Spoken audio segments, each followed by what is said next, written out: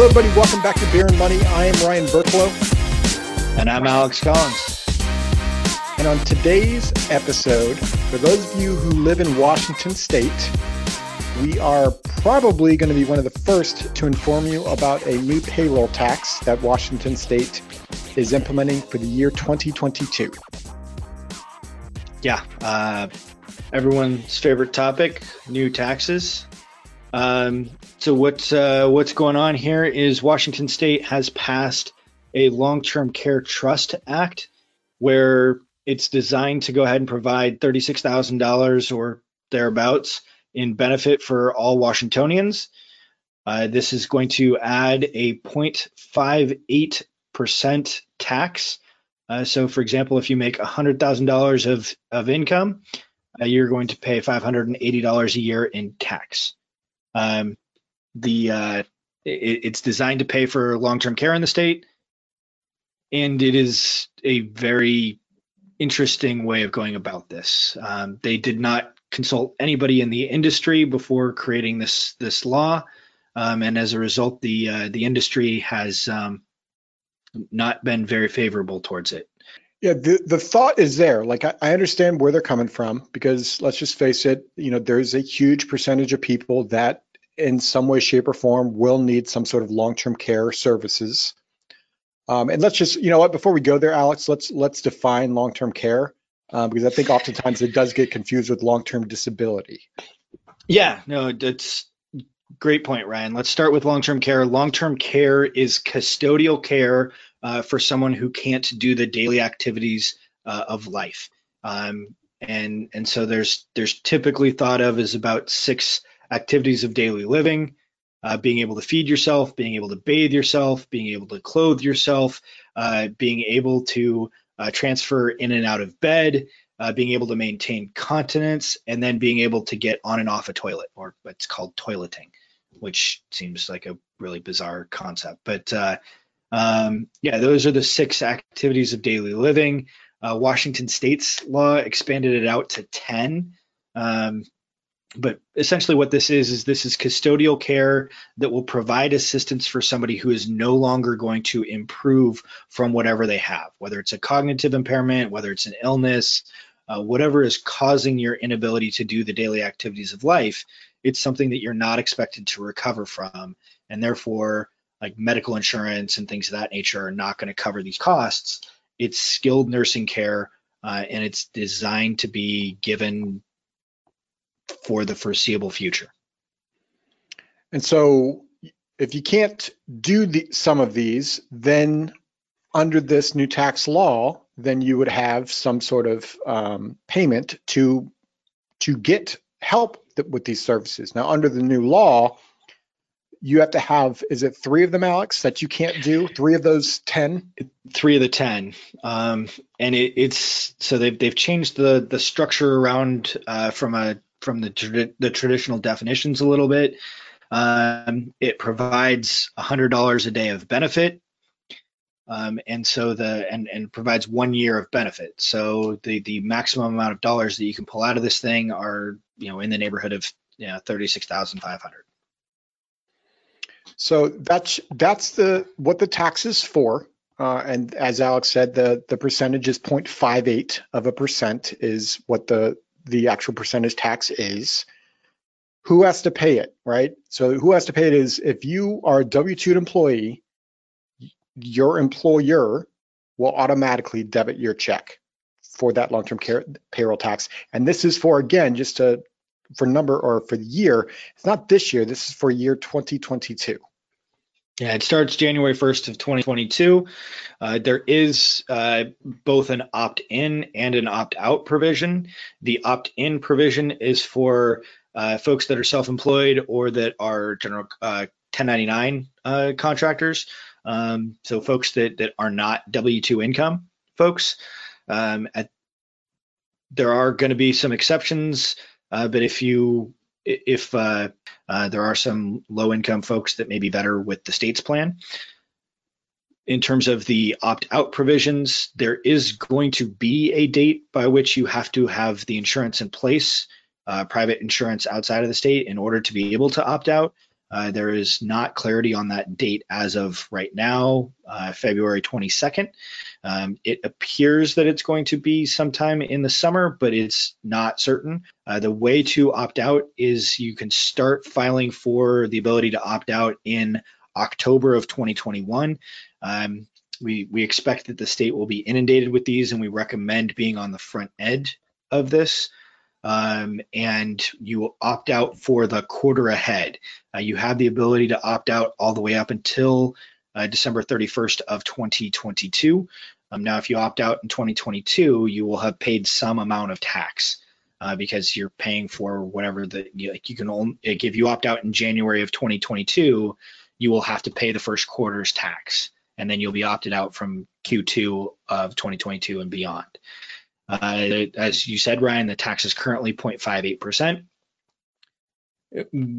Let's talk about Alex. It's not just a button, I opt out. There has to be a way to opt out. And that way is to have your own long-term care policy in force by their specific date that they're still trying to figure out what that date is.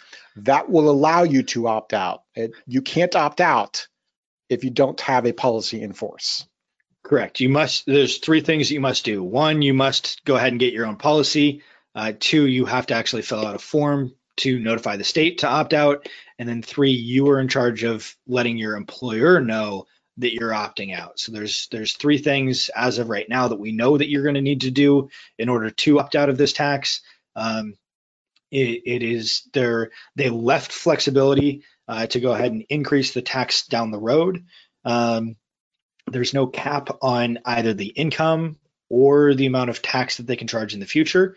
The one safeguard that they put in place is that every 2 years, the tax will get set back to 0.58%. However, if it goes up, there's nothing that says that they can't just increase it back up to whatever it was. What we're expecting to see is that there was a ballot on the measure here in Washington State this last fall that was defeated that would have allowed the money inside the long-term care trust to be invested. We see this as necessary for this law to be able to function properly. So whether it's the legislature taking action on this unilaterally or whether it goes back to the voters until the voters in Washington State approve it, without the ability to essentially index the trust for inflation, the amount of tax required to pay for this thing is going to be very significant. All right, so now that you know what the tax is, what it does, and how to opt out, let's talk about why how you should consider whether or not you should opt out, Alex. Absolutely. So the long-term care is part of a good long-term care insurance, whether it's the state's program or whether it's a personal program, is an important part of planning. We see this as something that's critical to take a look at, and like any insurance, it has to go through an underwriting process in order to be able to qualify for a policy. So before we decide we are opting out or we aren't opting out, we need to go through the underwriting process. There's really kind of three groups of people that you and I have identified that should at least consider opting out. We recommend that everyone goes and runs the numbers for themselves, but these three groups should strongly consider it and take the step of figuring out what their options are. And those groups are first, anybody with a high income. When we start taking a look at the tax, it's going to be dependent upon what someone's age is, what their health is, as far as what going and getting private insurance is going to cost. But for example, if you're making $200,000 a year, we're talking about an $1,160 a year tax that is going to increase with your income and may increase based on a tax rate in the future.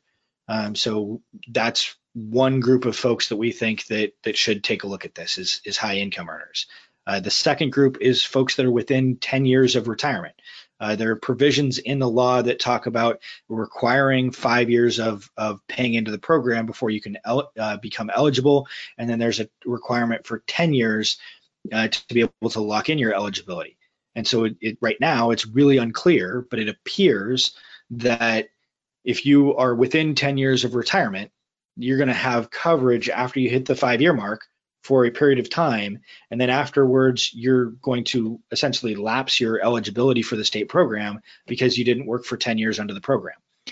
It's also worth noting that the coverage is only for care in the state of Washington. So if you retire in the state of Washington or pay into the system in the state of Washington and then leave and retire elsewhere, it's not going to pay for care in Oregon or Idaho or any other state or any other country. It's only going to provide care in the state of Washington.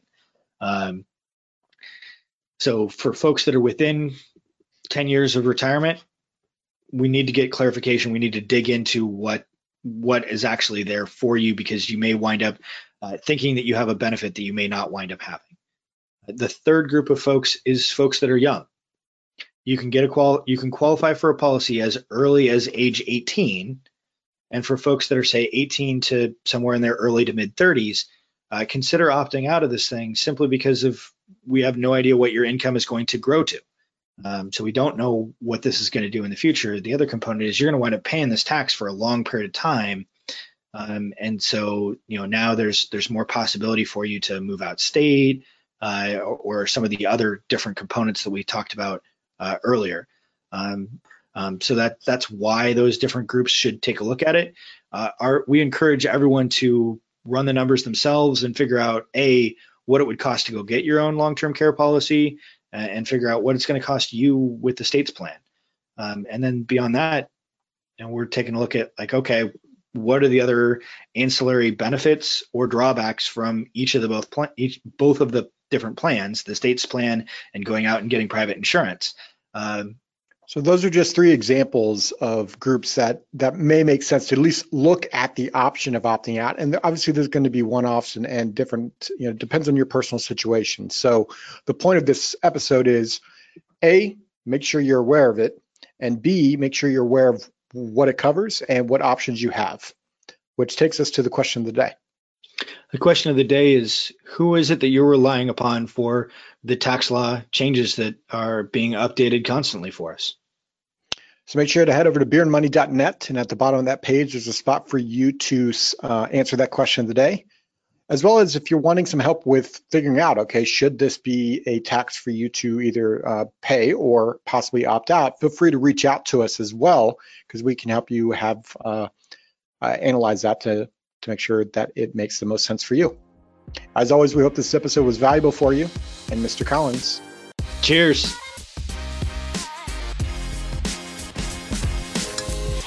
This podcast is for informational purposes only and is not to be construed as tax, legal, or investment advice. Although the information has been gathered from sources believed to be reliable, please note that individual situations can vary. Therefore, the information should be relied upon only when coordinated with individual professional advice.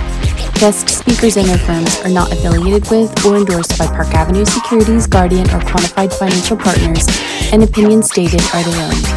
Guardian, its subsidiaries, agents, and employees do not provide tax, legal, or accounting advice.